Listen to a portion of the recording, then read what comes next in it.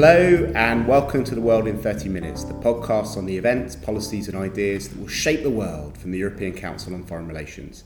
My name is Mark Leonard and this podcast is being recorded in Rome. The topic is the fracture which is taking place in French society and which is shaping the political landscape and linking the politics of the Middle East with European politics.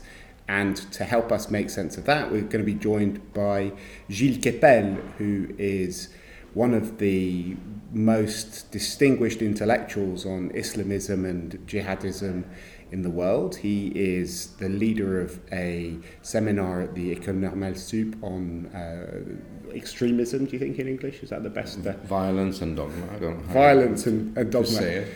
But he's also the author of many best-selling books, including most recently a book called La Fracture, which describes this new political fracture which is running through French society. Gilles, thank you so much for joining me. Do you want to lay out the ideas in your book? Well, we are in France. We're now preparing the presidential election of 2017. François Hollande has just said that he's stepping down, and because of the many failures of his mandates, and we are having a new right-wing candidate, François Fillon, who scored a very impressive vote and turnout of voters. Also, more than 4.5 million people decided to vote in the right-wing primary, which was also a primary, if I may say so, because they never had it before.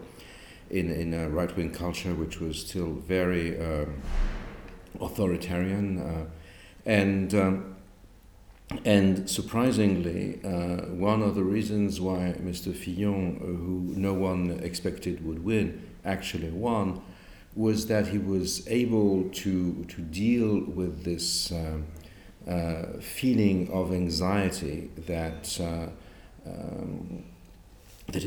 runs so deep into French society after we had 239 people who died between January 7, 2015, the Charlie Hebdo attack, followed by the attack on the Jewish supermarket, the Hyper Kosher, and July 26, 2016, when a Catholic priest, 86-year-old Catholic priest, was stabbed to death during Mass in Normandy. And this has left very, very deep scars in the French public, even though journalists, pollsters, and so on and so forth, who are interested in finding out the state of the opinion on a daily basis, missed it, because it is it's something which is very deep, which challenges French identity, which challenges what people think they have in common. And Fillon, who had a political program which wanted to stress identity politics and also to liberalize in a sort of with a program which echoes to some extent what we think in France was Mrs. Thatcher's program, which may not be Mrs. Thatcher's program, in a way struck a chord in the French public. And so this issue of Islam has become one of the key topics for the new election, whether it is made public as such or it's something which runs in a more discreet way, but which is nevertheless very present at the core of the worries of the French electorate. So the fracture is the possibility that France is, and Europe in general, but France in particular, because for the first time we're at the vanguard of something. Unfortunately, people say it's not the first time. I mean, it's one of France's traditional self-imposed roles, is it not? 1789, 1968, 2016. But this was at the time. We wanted to look at it in a positive way. This is a rather negative issue, and it's being said that we export nothing. Well, we were the first net exporters of jihadists in Europe, so which is a matter of glory, of course.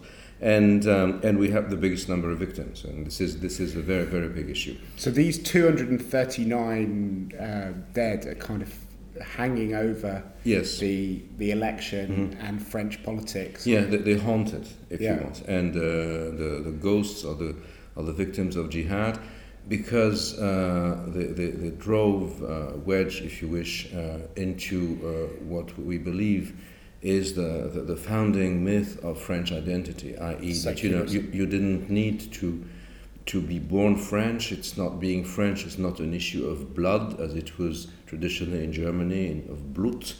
It's an issue of going to the grammar school. It's the lycée which makes you French, just like the Palastra made you Greek in Athens in the 5th century BC. And this is something that runs very deep, that has to do with the French Enlightenment, les Lumières, and so on and so forth. And suddenly you have within a population that comes out from what is called now the post-colonial immigration, i.e.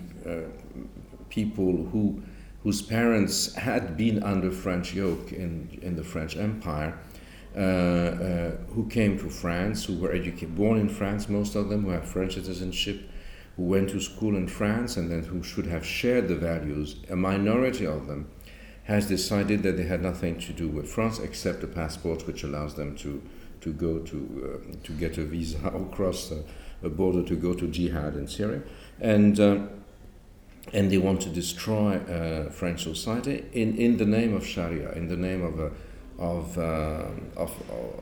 jihadism and Salafism.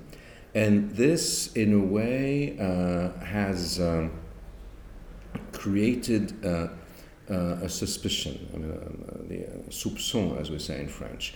That is to say that for a number of identity politicians, most of them on the far right, but also some on the left, then there is this feeling that if not all Muslims, at least a significant amount of them consider that they don't play by the rules. They say they're French because they want to use all the benefits, the social benefits, and so on and so forth, but they don't think French. They just hate the country and they want to destroy it.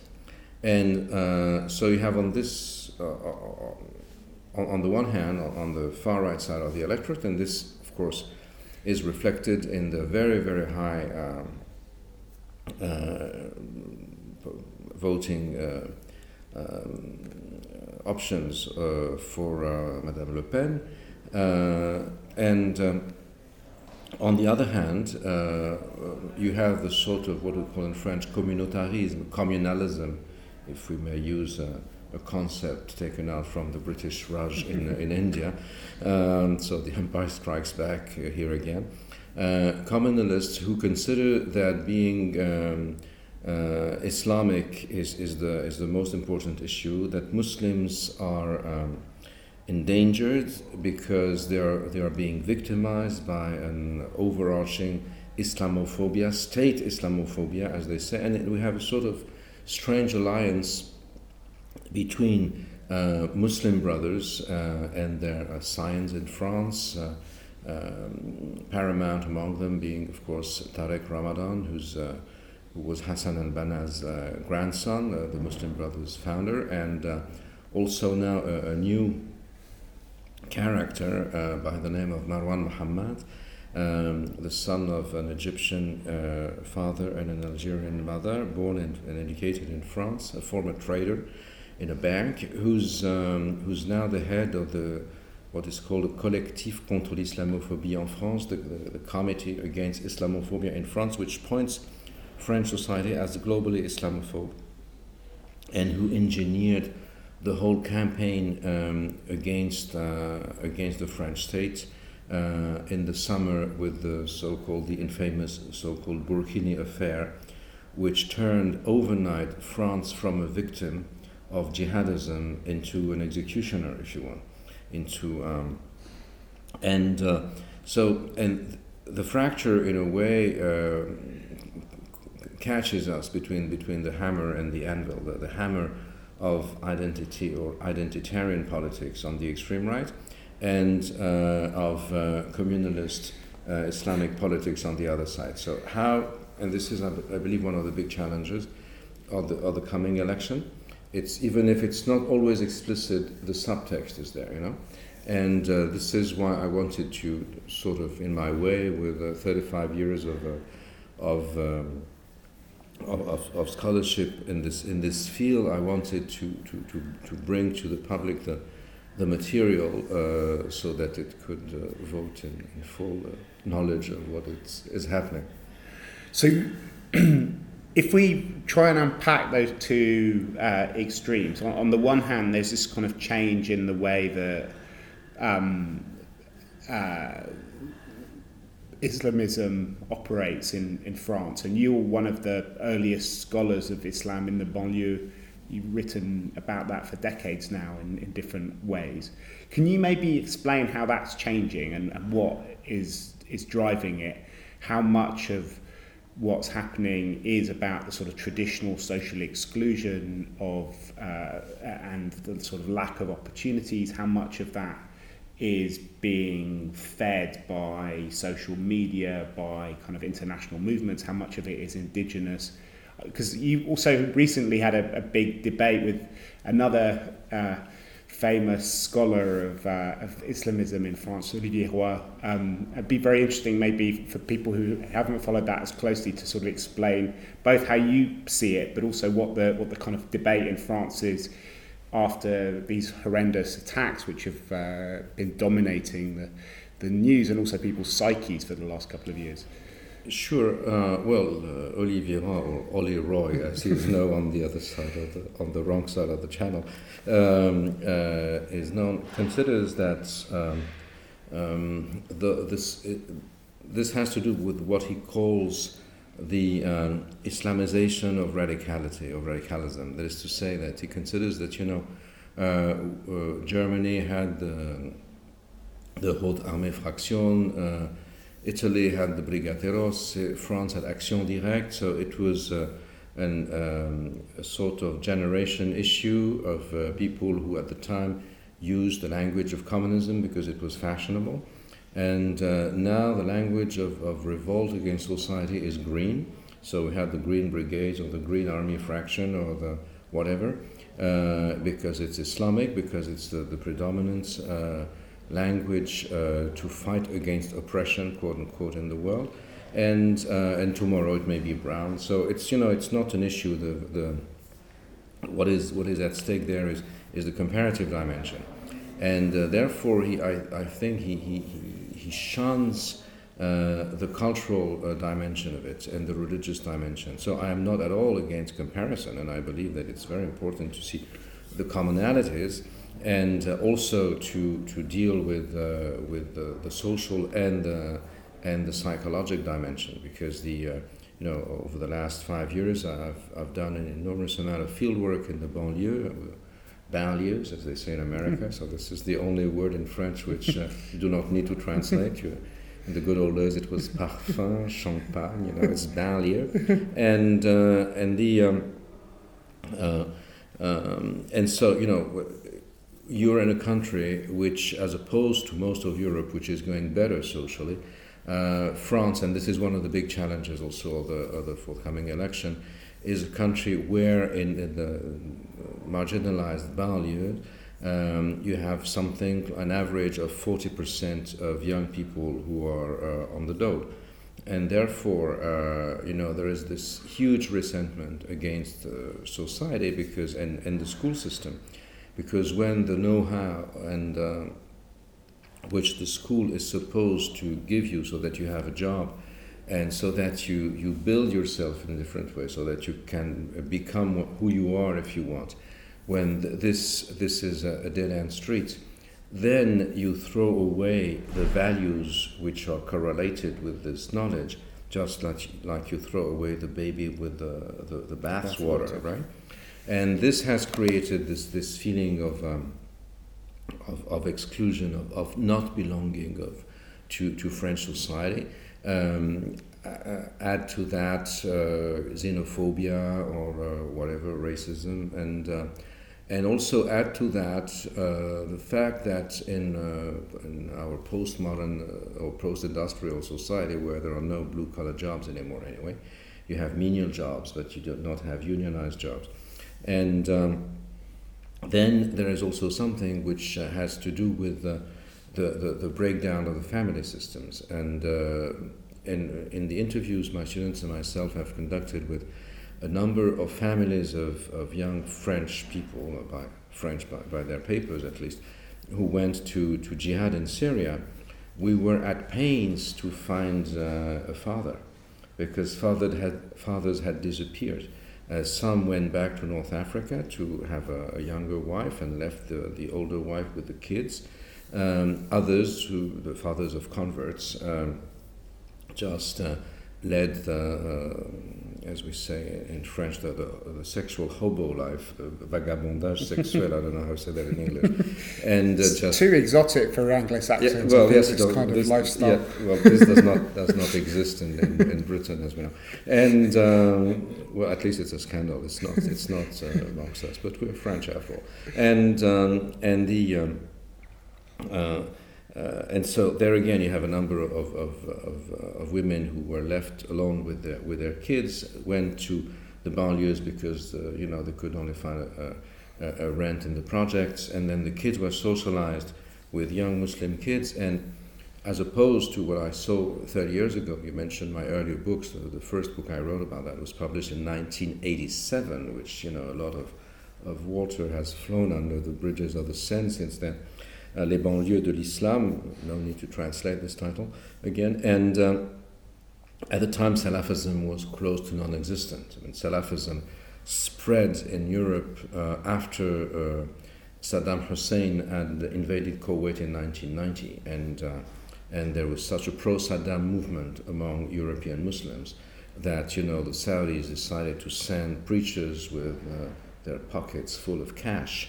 And then build support for the Saudis and for Salafism in European Islam. So this altogether, created a sort of compact out of which you started to see, and this I've seen the change over the last 30 years, this sort of enclave mentality. And this enclave mentality, in a way, became real with the big riots of 2005. Yeah. And 2005 was a watershed year. This was the year when you had in Britain the attacks in July, and we had the riots, which were not jihadic or jihadist per se, as opposed to what the Likud and the neocon press said, but it had to do with Islam to an extent, because the big start of the attack was the fact that the mosque was gassed accidentally with tear gases during Ramadan, and this was what that was the sparkle that lit the whole plane, and riots all over France, which in a way created this feeling that there were territories that had become semi-autonomous, and on that the Salafist movement has built. Now. The same 2005 was the year when something very important happened on the social media, i.e. In January, a Syrian guy named Abu Musab al-Suri, who had studied engineering in France, married a Spaniard, and then was based in Londonistan, as we used to call London at the time, where he, if I may say so, kosherized the Algerian GIA, said it was halal by Al-Qaeda standards. He posted in 2005, while Al-Qaeda was being repelled from Afghanistan by Operation Anaconda, if I remember well, he posted 1,600-page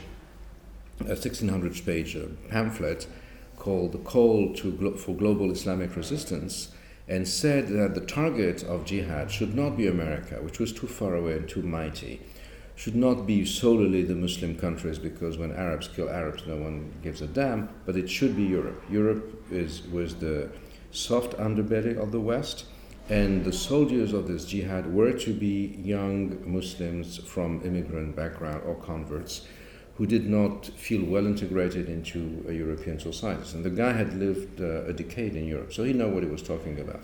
And he knew what he was talking about. And this was this sort of network-based, bottom-up jihad, as opposed to the previous top-down, pyramidal Bin Laden jihad. And no one took it seriously. And I remember one day I was in the Foreign Office in London, and in Britain, you don't meet only diplomats in the Foreign Office. And one of the guys with a beard necessarily told me, this Suri thing is great because it does not work. Those network-based terrorist networks will kill each other, and it will not work, because at the time people were obsessed with Al-Qaeda. But it worked. What they missed was the cultural revolution of jihadism, what I call third-generation jihadism, because the month after, on the 14th of February 2005, Valentine's Day, something very important happened in California. YouTube got its license.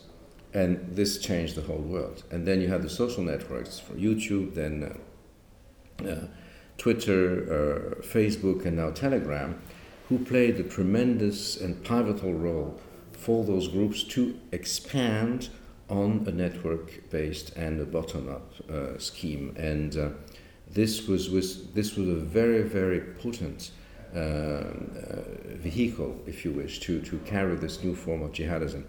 And so over the last decade, you had this mix of social exclusion, psychological change, and social networks. Add to that the fact that we had the Arab upheavals, which created rogue states, or whatever you call them, or failed states, in the immediate environment of the European Union: Libya, Syria, parts of Tunisia, Mali, Sinai, Yemen, and you could go to jihad in a camper, take the ferry and put your camper on to go to jihad, which had nothing to do with sending Saudis in planes onto the Twin Towers. It was a totally different system, and this has led to the present situation. So, but how do you explain the sort of shift from Al-Qaeda to Daesh, for example? Because Al-Qaeda failed. Because 9/11 was so impressive, the magnitude was such. But Al-Qaeda was a movement that traced back to the 8 o'clock news on television. They had to capture the imagination of the TV viewers, and therefore they needed to invest in an event of an incredible magnitude that used the language of Hollywood, but this did not translate into mobilization of the masses, because the Saudis that flew into the towers or into the Pentagon had no relation whatsoever with the American public, and they were in the air, if I may say so, but they had no grassroots. And they hoped that would lead the West to retaliate, and that then Iraq would be the second Vietnam of America, Britain, and the like. But this did not work out, because the jihadists were ousted from Iraq, not so much by the Western forces, but the Shia, by Iran, which was the neocons' nemesis, but with whom they actually passed an alliance, strangely enough. And so Suri wanted to find a way out of this impasse, right, of this cul-de-sac, as I think you say in English. And in a way, if you look at jihadism in retrospect, it's a sort of Hegelian process, The first phase, the phase of affirmation, is jihad in Afghanistan, from Afghanistan to Algeria, local jihad, nearby jihad, as they say, al-adu al-qarib, the nearby enemy in Arabic. And it failed. It worked in Afghanistan with the ousting of the Red Army, which led in its turn to the fall of the Berlin Wall in 1989. but then it didn't work out in Algeria, in Egypt, or in Bosnia.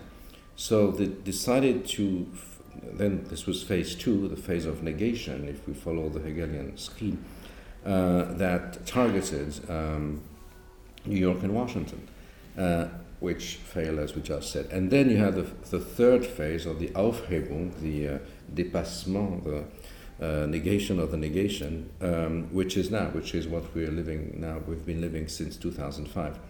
And in each stage, there's a huge amount of lessons learned from the failures of the previous phase, and this present phase was boosted by the fact that it went under the intelligence community radars, right?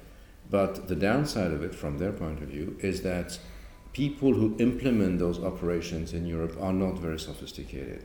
And this is their weak point, I believe. And to what extent does the fact that there is a sort of territorial project, I mean, how does that play into it with actually the idea of creating an Islamic state? Well, this was very important because it materialized the utopia, if you want. When people want to die for jihad, and you have to think that in the first and the quintessential, the paradigmatic recruiting ground was the prison system, where you have jihadists who, in French prisons, the majority of the inmates are Muslims, not because Islam leads to crime, but because most of them are poor and they are part of the population that goes to jail.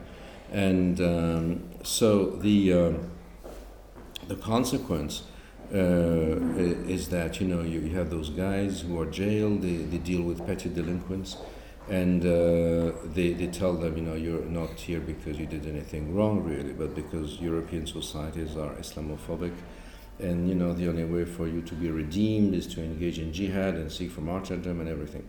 And then the Islamic states, when you read what they write about it, is a sort of it's the how do you say? Did you say that for the USSR, the radiant future? Is that what shining future? Is the radiant future, l'avenir radieux of the Islamists? And this is why I believe the fact that Mosul and Raqqa may fall in the weeks to come. Probably Aleppo also will disappear, because of Soviet and their allies. Bombings and pressure. Russian, well, it is Soviet, actually, it's post-Soviet, but it's exactly the same as what happened in Algeria, when you make a comparison. The modus operandi of the Bashar al-Assad regime and of the Algerian generals with the same Russian or Soviet or post-Soviet advisors is exactly the same. Breaking the ranks of the insurgents and creating and helping an ultra-Islamist radicalized group to emerge, so that to scare the opponents, and finally to make people feel that even if they don't like the regime, nevertheless it's better. Of two evils, let's choose the lesser. And so this is, I believe, what we are now facing, i.e. the consequences of the breakdown of the Caliphate utopia. People are going to try to come back. What are we going to do? We still have 700 French people there, with a number of kids who were born there, and as they are French, you have to take them. Yeah. So can I maybe also bring you back to the other side of the equation? So we've looked at the Islamist side of the equation. When it comes to the sort of French identitarian politics that's emerging, one of the texts which I came across, which is very illuminating about the sort of concept of threatened majorities, which seems to be appearing in many different places, is this book by Renaud Camus, Le Grand Remplacement, which sort of argues that through differential birth rates and mass immigration, there's a gradual change in the nature of the French population, which is going to undermine and de-spiritualize France and destroy its kind of basic values. To what extent is that a kind of template for understanding the counter mobilization to the Islamist one that you've just described? Well, a decade ago, those ideas were dismissed as pure neo-fascist fantasy. Now they're being increasingly shared by the public, particularly because people have discovered that, not only in French but in European societies now, you have this enclave system, and there is this fear that you're talking about populations that have immigrated recently, which still have a third world birth rate, and families of 10 kids have this number. Those numbers have decreased among people from North Africa, but it's still the case with immigrants from sub-Saharan Africa, for instance, and together with polygamy, and therefore this has created a feeling of terrible fear, and which feeds directly into the extreme right. Add to that the refugee crisis, which has created a major problem in Germany. Now Mrs. Merkel is being challenged by the Alternative für Deutschland on those bases, and the last by-elections were lost by her party in favor of those identitarian extreme right politics, and the same is true in France. Even though we have very few refugees, nevertheless, people saw on TV images of immigrants coming by foot with all the women veiled, who cross over the barbed wires in Hungary on a place they never heard about, and they feel threatened immediately. And then Madame Le Pen has nothing to say. She just points her finger at that. And now the big issue is, to what extent will someone like François Fillon, who's now the candidate of the right, be able to diffuse, if you wish, this appeal of the extreme right? Because I believe that his program was able to some extent to take into account the anxieties of this part of the electorate, which is not only in the right, and the fact that 600,000 French voters who identified themselves with the left voted in the right's primary is interesting, because they usually voted for Juppé because they wanted to oust Sarkozy, but nevertheless they did something strange. When in European societies where we were used to have a right-wing binary opposition, they crossed the border, and they signed a chart saying that they share the values of the right wing and the center. So that means, among other things, that the divide between the left and the right is becoming increasingly meaningless, and our political system was based on that. So and this sort of identity politics, this new type of fracture, crosses over the traditional European political frontiers. But at the same time, Fillon's not a natural defender of French secularism. I mean, he's quite. He said that he's closer to the Pope than he is to the people who wanted to have gay marriage. He's stands for a kind of quite religious, conservative segment of French society. That's part of his appeal. Is in fact the fact that he's not secular. Well, no, I think he is secular. But in his. There is, I don't know if we should have the Trump paradigm, where he said, "Oh, this is something I said during the campaign. It's worthless, right? After you're elected, there's a new language."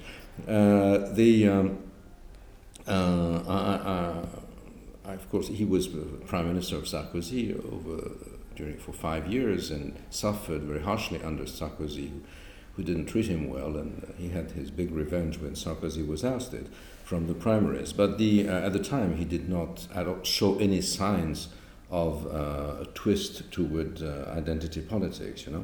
So I believe he has understood the anxieties of the electorate, and this is why he was elected in the right-wing primaries.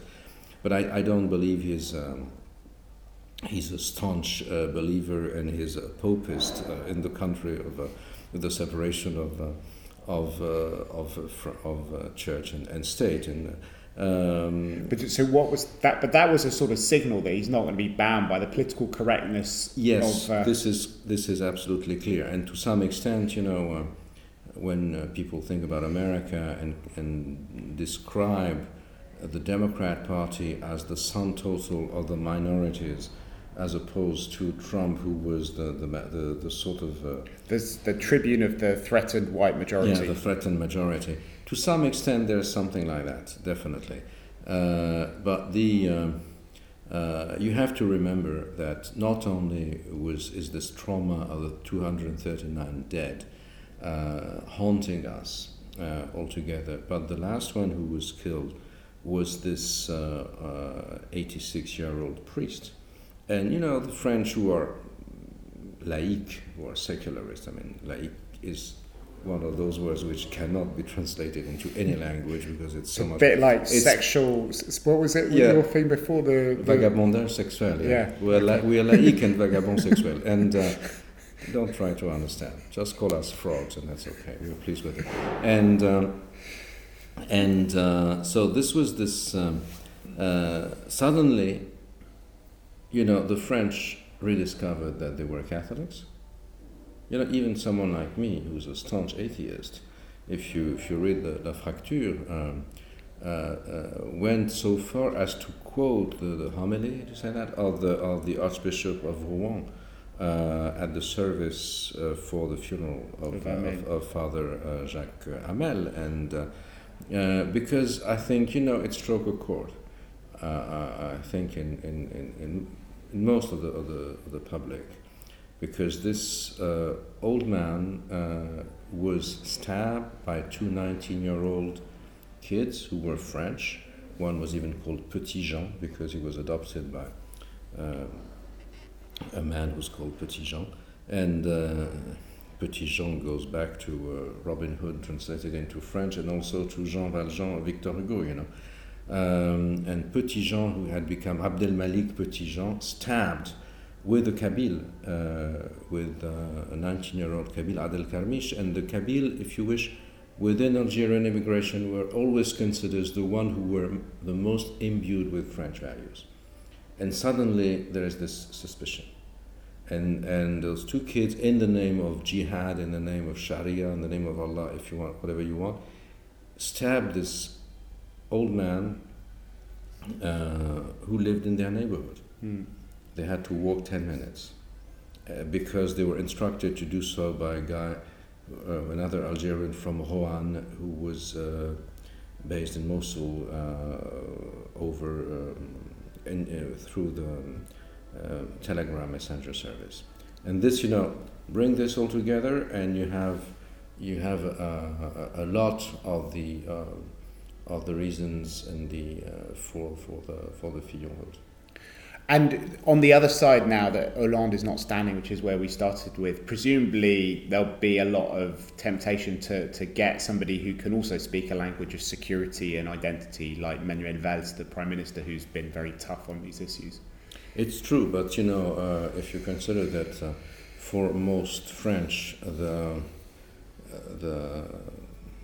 mandate, the quinquennat, the 5-year mandate that just ended, was not great. And Hollande has a 4% popularity rate. It may surge after he just said I'm stepping down, but it will be for useless. But and this is an all-time low since the Vercingétorix, I think. No one who went so low.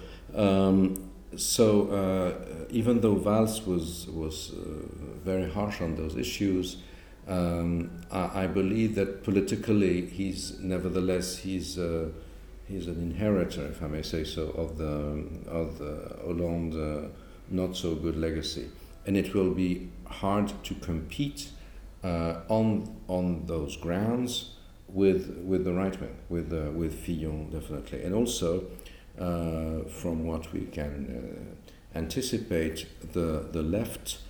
The political offer on the left will be split between at least three voices.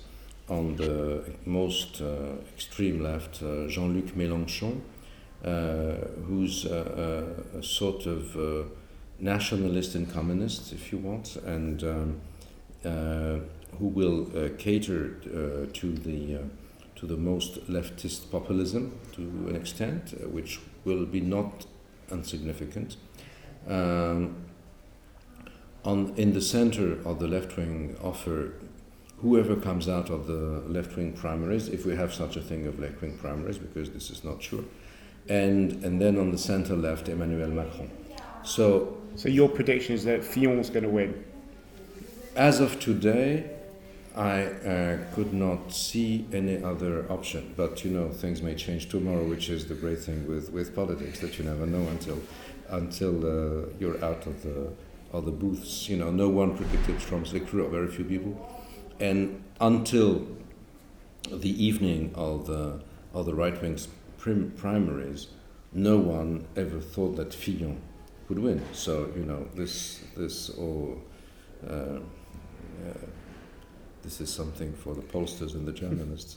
Well, thank you very much, Gilles. I'm sure we will come back again to you to talk about these topics as we come towards the elections in May, but also think about the longer term future of how France and Europe will deal with these deep questions of identity, of religion, of our relationship with our near neighbours in the Middle East and North Africa, in this interconnected world of Facebook and Telegram. Don't forget Telegram, which you described.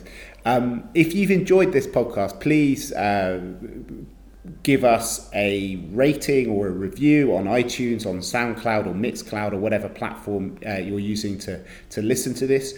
Tweet about it, write about it on your Facebook page or on ECFR's Facebook page. And do get in touch if you have any comments. My email address is mark.leonard@ecfr.eu. You will find links to some of Gilles Kepel's fascinating writings on the podcast page, which is www.ecfr.eu/podcasts. But for now, from Gilles Kepel and myself, Mark Leonard, it's goodbye. The editor of ECFR's podcast is Catarina Botel Atzinaro, and our researcher is Ulrike Frank.